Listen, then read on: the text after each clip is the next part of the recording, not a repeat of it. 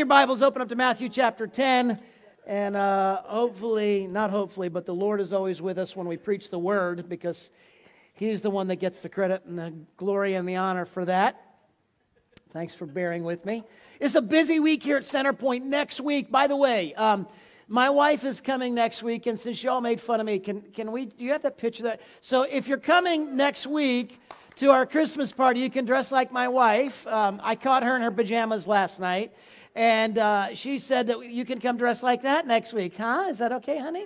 See, isn't that nice? So, hey, no, don't show the picture of me in my jammies. We got to keep it rated PG here. Next week is a family Christmas fellowship party. It's not service at 10:30. It's service at what time? 10. Which means if you can plan on 9:30, maybe you'll be here by 10, which would be awesome. But we have a little lure for you. We're going to feed you. It's going to be a brunch. This whole place is going to be set up as a dining hall, tables and chairs, and it's going to be just like family Christmas in your dining room, but better, because we won't be throwing food at each other and getting angry. It'll be awesome. So we're going to one service next week, starting for the whole year of 2020. And I'll allude to that more in my message as to why we're doing that. But next week is the first service at 10 o'clock. So both the 8:30 and the 10:30 will be combined into one service. And next week, it's a big Christmas party. It's fellowship, it's food, it's fun and games. I'll certainly be sharing a little bit of a word of encouragement from my heart. But please don't miss next Sunday at 10 o'clock. You can come dressed in your jammies if you want. You can dress up however you want to dress. Just keep it PG, right? And then we'll all be good. So take your Bibles, open up to Matthew chapter 10. We've been in a series talking about taking back your faith from the American dream. And in this series, it's been a very challenging message on helping us in the body of Christ to understand what it means to be a fully devoted follower of Jesus. Not just to go to church and to be a religious person. And the church in America today is filled with people who go to church on Sunday, once a week, but their lifestyle of followership does not look like what the Bible says we as followers of Jesus should look like. And so it's not necessarily a popular message for people who are looking for an easy street gospel message. It's in your face. It's really what Jesus says. If you want to follow me, he says, great, pick up your cross and die with me. That's not popular because we want all of us to be more comfortable. We want more easy street living, but the reality is that's not what Christ says a lifestyle of followership is all about. By the way, I have to allude to this because my wife and I are in the same boat. I met the Andersons their first time here today. And I never embarrass guests the first time, but you guys, like the first thing they said to me, obviously I had to look up, I said, hi. And I think maybe it's because the way I greeted them, they said, oh, don't worry, we are the tallest couple in America. The tallest married couple, it's true, in America. And so my wife and I are very similar, the same thing, tall height. So welcome, guys. Glad to have you here. Welcome them, would you? It's great to have all of our guests. And I never single out guests, but you guys just seem like good sports. So the lifestyle of followership, Matthew chapter 20, chapter 10, it's a radical concept that we're learning. And this morning I want to talk to you about the radical reward. It's a life of dying, but there's also a radical reward. And this is the final part, really, in an 8-part series that we've been on. But in 2 weeks, on the 22nd of December, I'm going to be giving you some real practical steps that we as a church are going to take in going through this entire book over the next year. And I want to really encourage everyone to get on board with that. But in Matthew chapter 10, we're looking at the 12 apostles. We're looking at the disciples. And Jesus clearly states that his followers are commissioned to radical lives that will look foolish to people of the world.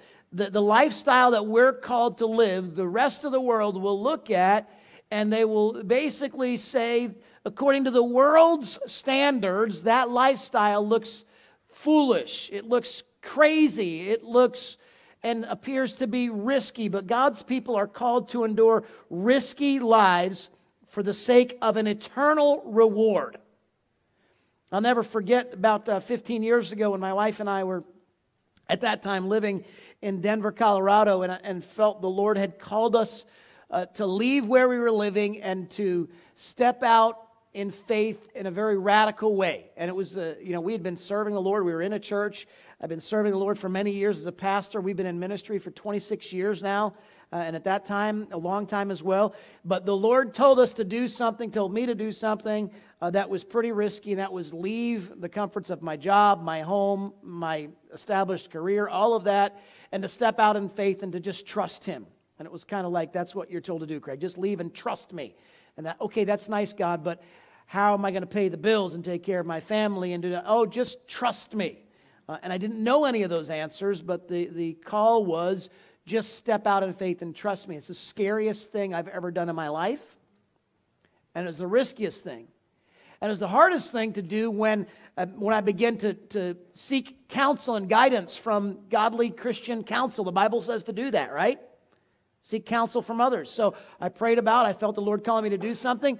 And then I sought counsel. And do you know that sometimes that confused things even more? Because even my Christian friends said, that's crazy, that's stupid, you can't do that. Thanks, guys. Hey, appreciate the help. Here we go. But in all seriousness, sometimes that happens in your walk with Christ, and even some Christian friends might give you counsel and advice that they say, you're crazy, you're stupid, you can't do that. And in our carnal way of thinking, because I don't care how spiritual you are, you're still human. And so when people that you love and respect and who are godly people say to you, you're crazy, what does that cause you to do? Think you're crazy, right?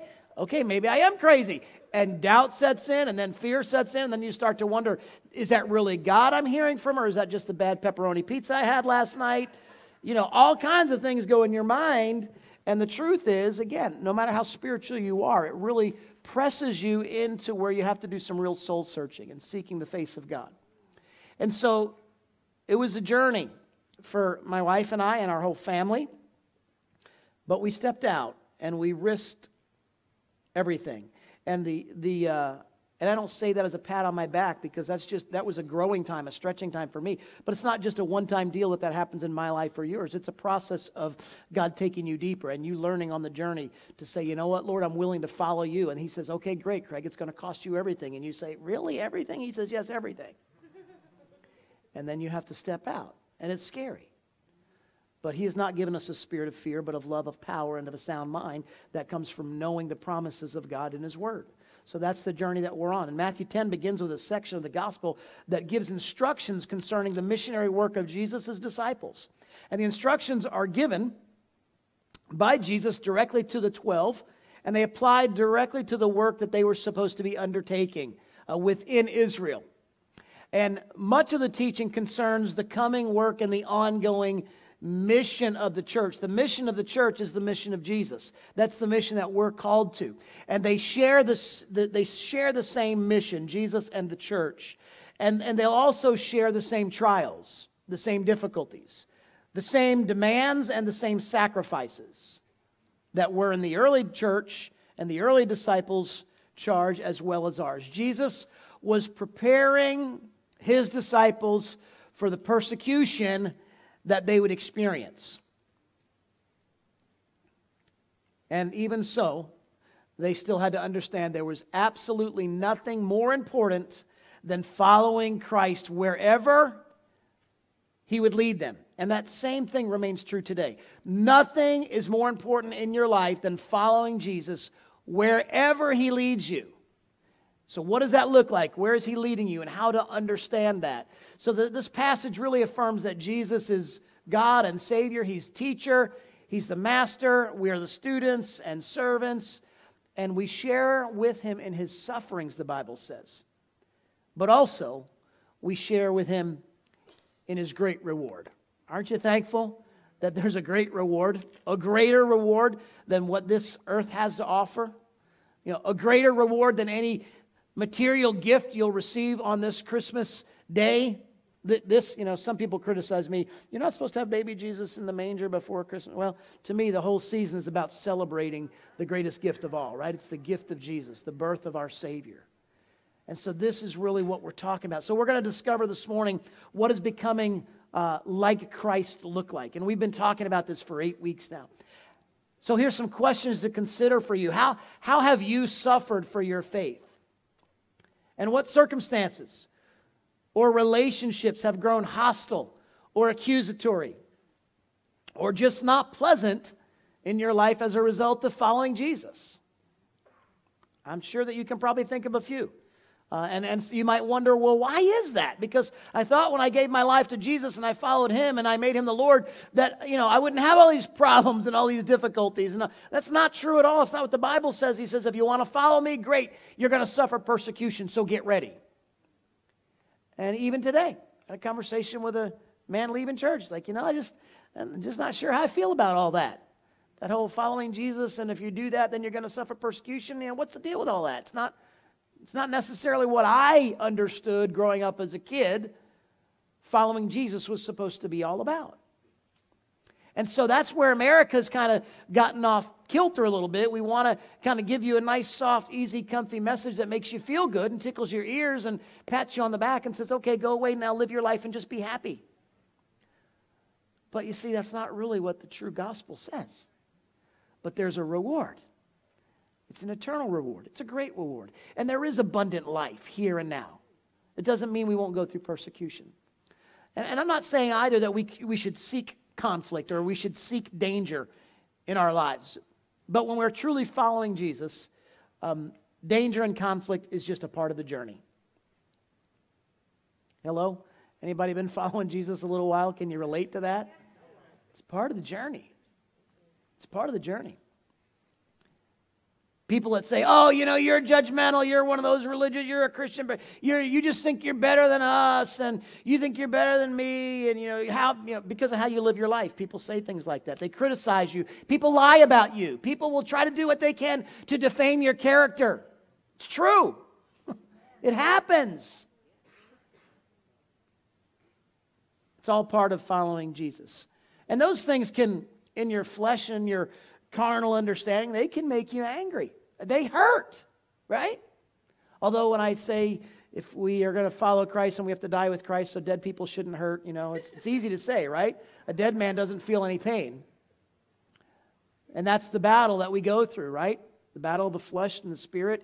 And it's like, all right, well, if I'm supposed to be dead to myself and to my way of living, then those bad words and negative comments and lies about me shouldn't hurt. But our natural response is to want to retaliate, isn't it? Our natural response is to want to get even or to set the record straight or to defend our own name or to vindicate ourselves and to go out and say, oh, no, what he's saying about it, what she said about it. We want to, but you know what? What I've learned is that Christ will be your absolute best vindicator. You live your life right before Christ. He'll vindicate you. He'll take care of you. You don't have to fight your battles. We sing about it, right? We worship, we say all those things, but when it comes down to it, when the rubber meets the road and something's going on, what does our flesh want to do? We bristle up and we want to take care of business on our own. And part of dying to self is saying, you know what, Lord? I lay down those feelings before you and I trust you to fight my battles for me. That's part of the cost of following, but sometimes it causes us to be frightened or fearful. And what role does that play in your devotion to Christ? Should you not be? And fear is, we sometimes fear more what are people going to think about me? What are people going to say about me? What about my reputation? That's the fear of man. We're more concerned with what men think about us and what men say about us than we are with God, what God thinks and says about me. Because we have a reputation to uphold, right? This is all part of the journey of followership, folks, right? It's all that stuff that goes on emotionally. So what or who are you most at risk of loving more than Christ? That's what we're going to talk about today. What or who are you most at risk at loving more than Christ alone? And do you believe that you can follow Him without following Him into risky situations? So the questions that we're looking at today is, have I truly died to myself, or am I attempting to lead this Christian lifestyle without truly following Jesus, without actually following him with my lifestyle? And I guess what I mean by that is, again, it doesn't, being a disciple of Jesus, you're not a follower of Jesus just because you come to church on Sunday morning. It's a lifestyle. No more so than the chair you're sitting in as a follower of Christ, right? You have to make actionable choices with your lifestyle and how you live your life. So let's get into the Word this morning. Matthew chapter 10. Let's start at verse 24. The first point I want to share with you this morning is that following Christ means fully identifying with Christ. Following Christ means fully identifying with Christ. Matthew says in verse 24, a disciple is not above his teacher, nor a servant above his master. It is enough for the disciple to be like his teacher and the servant like his master. If they have called the master of the house Beelzebub, how much more will they malign those of his household? And sometimes we read things like that and we say, what in the world does that mean? Let's pray and ask the Holy Spirit to help us understand. Lord, I pray that the next few minutes, these passages of Scripture will become more alive to us in our spirits than they ever have. They would not just be words on a page, but they would come alive in our spirit as to the challenge that you are giving us through your Holy Spirit to follow you and to love you above and beyond and more than anything else this world has to offer. I pray that you'd speak to each and every man and woman and young person in this room. God, by your Holy Spirit, speak to our hearts and transform our lives in Jesus' name. Amen. So in verse 2, Jesus is teaching that a student is not above his teacher and a servant is not above his master. He's making it clear that his disciples should expect to suffer persecution, just as he was persecuted and just as he was insulted. There's an insult right here in Scripture that we kind of read right over. We don't really understand what it means. But Jesus is making it clear that you should expect persecution. Jesus uses three earthly terms here in this passage of Scripture to help us understand what relationships are all about. He uses realistic expectations of what it means to be in a relationship with Jesus. He uses the term teacher and disciple, or teacher and learner. Master and servant, pretty clear. One's the master, one's the servant. These are relationships we understand. Head of household and household. Understanding there's a head. And the insult here in the word Beelzebub, it comes from a Hebrew meaning term, and it means Lord of the Flies. Lord of the Flies, not the movie, but this is what it means in the Greek. In the New Testament, it's recognized to mean the prince of demons, and as Satan himself. The prince of demons and as Satan himself. So those who sought to discredit Jesus were associating the head of the household of God with the head of the household of demons. What an insult, right? This is the criticism. You think you've been criticized. So was Jesus. So will we be. You're like the house of demons, the household of demons. Jesus was treated in such a manner that we should also expect to be treated, and sometimes even worse. People call you names. People say bad things about you. People lie. Say things that are not true. You and me, followers of Christ, should expect the same treatment from the world, knowing that Jesus was hated, he was rejected, he was mocked, he was ridiculed. These are all the things that Jesus went through. He was misunderstood. So will you and I be, just like Jesus went through it, right? Well, it doesn't feel good, and I don't like it. Well, it's part of the cost of following Jesus. Well, those are things that are hard to swallow, right? But this is what it means to follow Christ, means to fully identify with Christ. If he went through these things, we're going to go through these things. Number two, God's sovereignty. God's sovereignty enables radical living instead of fearful living. Radical living instead of fearful living. The idea of facing Persecution would certainly not be a welcome one among the disciples, and fear would be the natural reaction. Look at what it says in these next few passages, 26 through 31. So have no fear of them, for nothing is covered that will not be revealed, or hidden that will not be known. What I tell you in the dark, say in the light, and what you hear whispered, proclaim on the housetops. So again, Jesus is teaching us, just as he endured persecution, so will his disciples. However, you don't need to be afraid. You don't need to be afraid of persecution. You don't live in fear of that. Even if persecutors sought to discredit him and to spread lies about them, him, their ministry, the truth would eventually be revealed. I love the fact that in the end, the truth is going to be revealed, right? The cream always rises to the top type of deal. Nothing will remain hidden forever. Well, I've got to get out there and I've felt this way and I've thought this. Well, I've got to let people know that's not true. What someone said about me is not, that's not, you know what? The truth will be revealed eventually. I don't need to live in fear of that. So if the truth is going to ultimately be revealed, then Jesus' followers, you and I, should devote ourselves to just proclaiming in the present the truth of Jesus, regardless of what risk might be involved. And I know that sometimes we want to go through life kind of as an undercover Christian, because if people hear that we're Christians, and they'll know our political views, and then if they know those, and they're going to assume that they know those, then it's going to cause dissension and going to cause division and going to cause conflict, and I'm just going to slip by quietly and subtly and just kind of keep my mouth and my convictions to myself. Because we have a fear of what others think or say about us. But there's a risk involved with following Jesus, right?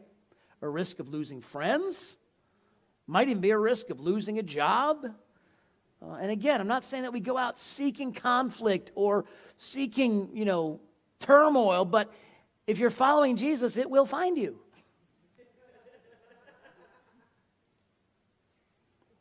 In a sense, the disciples would have more of a public ministry than Jesus had. Remember, he was only here 3 years.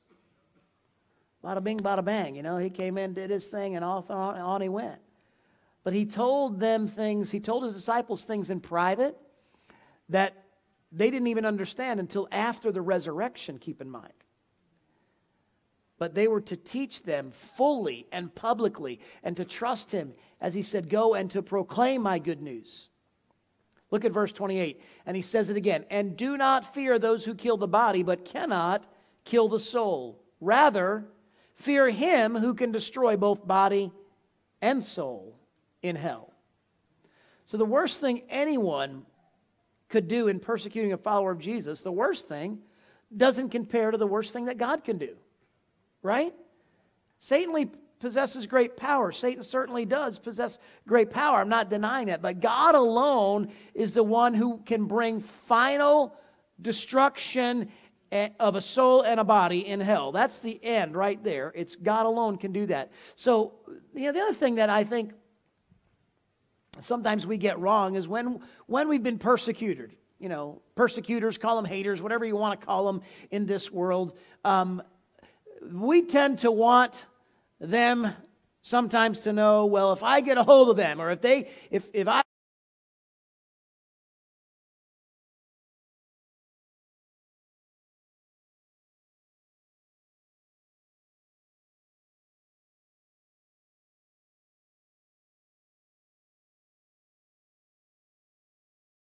every single person will stand in judgment before God someday, and they will give an account of their lives. So the people who have done you wrong and are doing you wrong right now and are being hateful and nasty, they'll stand before God someday. Especially as they're doing it because of your faith, or they're judging you for whatever reason. Understand that you'll stand before God alone, and I will stand before God, and your haters will stand before God someday. Well, I want to make them pay now. I want them to know now. Right? Isn't that kind of how we feel in our flesh, though? I want people to understand You should fear God much more than you should fear man. Let's move on to the next verse 29, I believe. And not 2 sparrows sold for a penny, and not one of them fall to the ground apart from your Father. But even the hairs on your head are numbered. Fear not, therefore, again, it says it again, fear not, therefore, you are of more value than many sparrows. So if God is sovereign, that not even a bird, not even a sparrow falls from the sky apart from His will, apart from God allowing that to happen, then He should be fully trusted to be sovereign in our lives as His followers. That God takes care of the birds of the air, the lilies of the field. How much more will He take care of His children who are created in His image? Understand that He is a sovereign and loving Father. He cares about, and His sovereignty is not just limited to life or death matters. His sovereignty says in this passage, He cares about every detail, even the hairs on your head are numbered. And I know it's not a lot for me, but what that tells you is that He cares about every detail of your life. If He cares about every detail of your life, and people say this to me all the time, well, Pastor, I got this situation I'm going through. I just want to talk to you about it. Well, have you prayed about that? Well, no, I'm not going to pray about that. It's too small, and it's not really that big of a deal, and I don't want to bother God with this little stuff. Excuse me. God created the heavens and the earth in 6 days. He rested on the seventh. He put the stars in their orbit and the planets all around. He did all of this and all these great and incredible things, yet He cares about a bird. Do you not think that He can handle the details of your life? Do you not think that He cares about the details? He's intimately and intricately concerned with every detail of your life. He cares that a situation is hurting you. He cares that this is bothering you, that you're struggling with whatever. He cares about that. He's a loving Father, more loving than any earthly father you could ever understand. And He also is intricately involved with the big deals in your life. There's not one thing that's too small or too great for your Heavenly Father. He loves you. He cares about you. This is the radical reward of following Jesus, that you're not in it alone. That He cares about what you're going through, that He's there for you, that He's a friend that sticks closer than a brother. I could go on, but I want to move on through this, and I want to help you to understand that there are 3 times in this passage that He says, don't fear anything in this world. And we live oftentimes in fear, and what I mean by getting back to fear about what people think about us, we're in this cage so often, this prison of being concerned about what other people think and say and what they've done and making sure that justice is served. Believe me, justice will be served ultimately. It's not up to you or to me. We're not the judge and the jury. We're here to love God and love people. That's what He's called us to do. That's the mission, right? Love God and love others. Well, they hurt me. Oh, I get it. You don't have an option. Continue to love, right? As His followers, we can be confident in God's care and provision as the most valued part of His creation, humans, us. He cares. He cares for the nature, the birds. He cares for you. In this point here, the author of the book that we took the context of the sermon out of, Radical, he talks about God's sovereignty allows radical living, not fearful living. But he kind of critiques this common theology or pop theology of the safest place to be is in the center of God's will. And what if we began to look at the design of God as the most dangerous place to be? Because sometimes it is. Oftentimes, most of the times. What if the center of God's will in reality is the most unsafe place for us to be? And I get that because if we look at John chapter 10, verse 11, this is what Jesus said. And I can imagine the disciples' face when Jesus said this. He said, I'm sending you out like sheep among wolves. Now, if you know anything about sheep and you know anything about wolves, you know that there's a stark contrast, right? I had an opportunity to read in this book. We're going through went through the journey, and I read a book called The Good Shepherd. And I learned a lot about sheep that I didn't know, but sheep are among the dumbest animals that there are. I'm not trying to be funny, it's just true. They are dumb. They don't really have much, of all domesticated animals, they don't have much sense of, and they don't have any defense mechanisms. Even a harmless noise can spook a sheep, and they can run like crazy into a frenzy. And the worst part of that is they're slow too. So they can run, but they're not going to get away from their attacker, from the predator. So they have no defense mechanisms, and as a result, the dumbest thing a sheep can do would be to wander into a herd of wolves. But that's the illustration that Jesus gave his disciples. He's not even wander there. He said, I'm sending you out. Now, shepherd understands sheep, and they understand goats in this, or wolves in this time. And these men are thinking, what is Jesus trying to say? Why in the world would Jesus, the good shepherd, the great shepherd, tell his sheep, go hang out with the wolves? When you understand that picture and that analogy, you got to be thinking, really? What are you trying to kill us? What is the deal? He was saying to his disciples then, and he's by implication you and I now, followers of Jesus, right? I'm sending you to dangerous places where you'll find yourself in the middle of evil, vicious, unkind people, and you'll be there by my design. That's my plan. And to that you say, oh, great, thanks, Lord. Jesus told them, go to great danger, and let it be said of you what people would say of a sheep wandering into the middle of a wolf pack. They're crazy. They're clueless. They have no idea what kind of danger they're facing. This is what it means to be my disciple. Sound a little bit like the world you live in? We don't think like this, though. We say things like, oh, the safest place is in the center of God's will. And we think if it's dangerous, then probably God's not in it. If it's risky, probably, that's not, if it's going to cost me, if it's costly, well, then it must not be God's will. Well, the reality is, what if those factors are actually the criteria by which we determine something is God's will?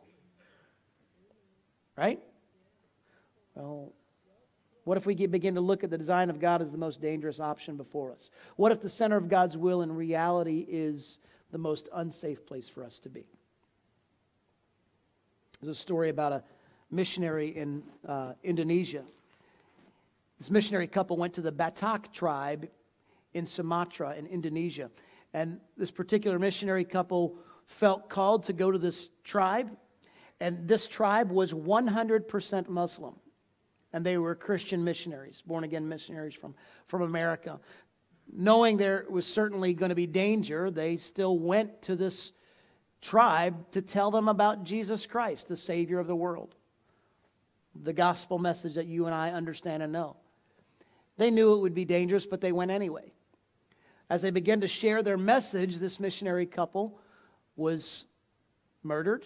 They were killed in front of the village, and they were cannibalized.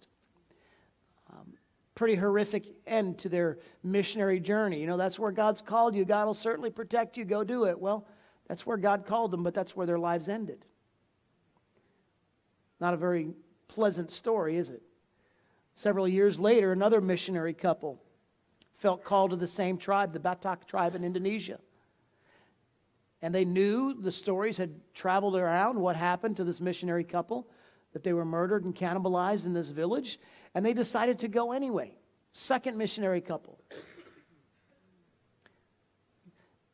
You and I would say, well, that's stupid, right? That doesn't make sense. You know it's dangerous. You know that they're clearly not open to the gospel message, so why would you go? Because God called them to go. So they went. I'm sure they went with a lot of fear and trepidation, but with a lot of prayer and saying, in spite of, those fears, we know that God is in us and He hasn't given us that spirit of fear. Fear is taking something seriously, but power, love, a sound mind, we're going to go.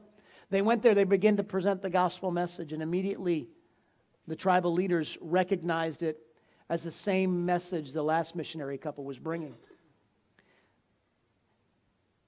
But this time, the tribal leaders said, we're going to listen, because it's kind of ironic and strange and odd that these people are saying the same thing the last people said. Let's just give a listen and see what happens. Well, the guy telling this story was a part of the Batak tribe. And he was saved and gave his life to Jesus. He was born again through that second missionary couple. And today, over 3 million Muslims have been saved through the Batak tribe. 3 million. Because one couple, praise the Lord, that's good news, right? But one couple. And that, this is a reason why I started reading this book and I kept putting it down. Because I read stories like this and I have to question, and I say to myself, would I be willing to go with my wife to that tribe? Would I? Would you?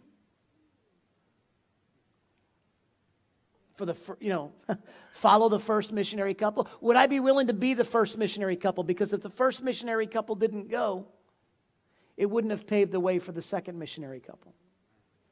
So the moral of that story is that they listened, they believed, and they were converted to Christ. But would I be willing to be murdered and cannibalized so that those who come after me would see people come to Jesus?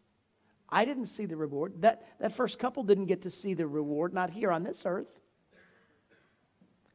So those are the kind of questions in this passage in Matthew 10 that are posed for each of us. Are we willing, as the first disciples were, to go into danger and possibly even to die in order that those that come behind us might experience the fruit of our sacrifice? Those are tough questions. What if such sacrifice is exactly what it will take for many of the unreached people in the world who are presently hostile to the gospel to one day surrender their hearts to Jesus? There's people in America now that are very hostile to the gospel. So one of the reasons I feel God's calling our church together over this next year is because we have to come together in unity and in one accord. We have to band together as a band of brothers and believers, because I believe the battles are going to intensify in the Church of America for those who really want to stand for what the true gospel is.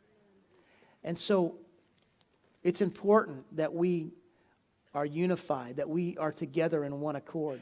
And as two churches or two services, we've kind of become a little distant. But understand, this is something that we're not just doing to make it easier for volunteers and servers. And it's been a lot on people, yes. But really our focus is we're going to come together and be strengthened as a body, as a church. Because the battles that are coming are going to begin to intensify, I believe. So what if the sacrifice is exactly what it would take for people to hear that message? Number 3, and I'll move on here. A radical life is spent in devotion to a heavenly Father, or heavenly home. Verse 32, so everyone who acknowledges me before men, I will also acknowledge before my Father who is in heaven. But whoever denies me before men, I will also deny before my Father who is in heaven. So, though spoken directly to his disciples, the promise of Jesus extends to all of his followers. An integral part of being his disciple is acknowledging him publicly. That's why we do water baptisms here once a month too. It's an outward expression of an inward change. It's publicly acknowledging. It's identifying with Christ, his death, burial, and resurrection under the water, coming up out of the water. It's publicly acknowledging, I'm not ashamed of Jesus and I want the world to know. If you've not been baptized in water, I would encourage you to do so. And if you've not done so because you're afraid of, or you're ashamed of, or you don't want to, then you need to understand that we have got to publicly acknowledge, according to this passage, to consistently disassociate with him is basically to say, I'm not ready to follow Jesus, or I'm not a true follower of Jesus. It's disowning him. Verse 34, do not think that I have come to bring peace to the earth. I know we sing that in our Christmas carol, right? But he says here, I have not come to bring peace, but a sword.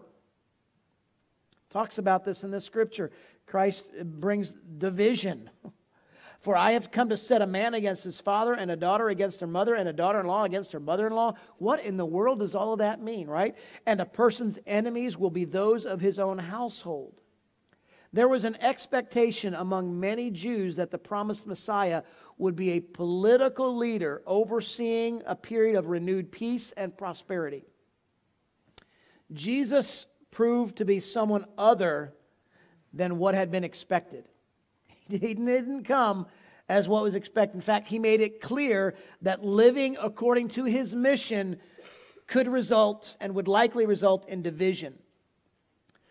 Since so many would reject him, they would reject also his followers.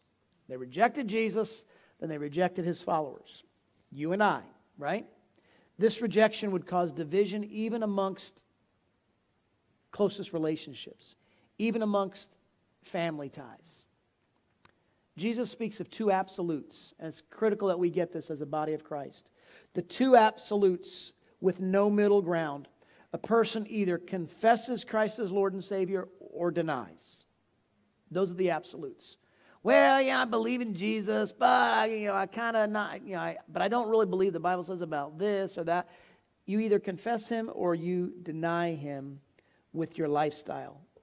And that affects your eternal relationship with God. That affects your eternal reward that we're talking about. If a person does not, this is what he's saying here, if a person does not love his heavenly home and his heavenly Father more than his earthly home and even family members, then he's not following Christ. That has to be our objective. That has to be our focus. Heaven and Jesus, because this world and everything in it is just temporary. It doesn't last forever.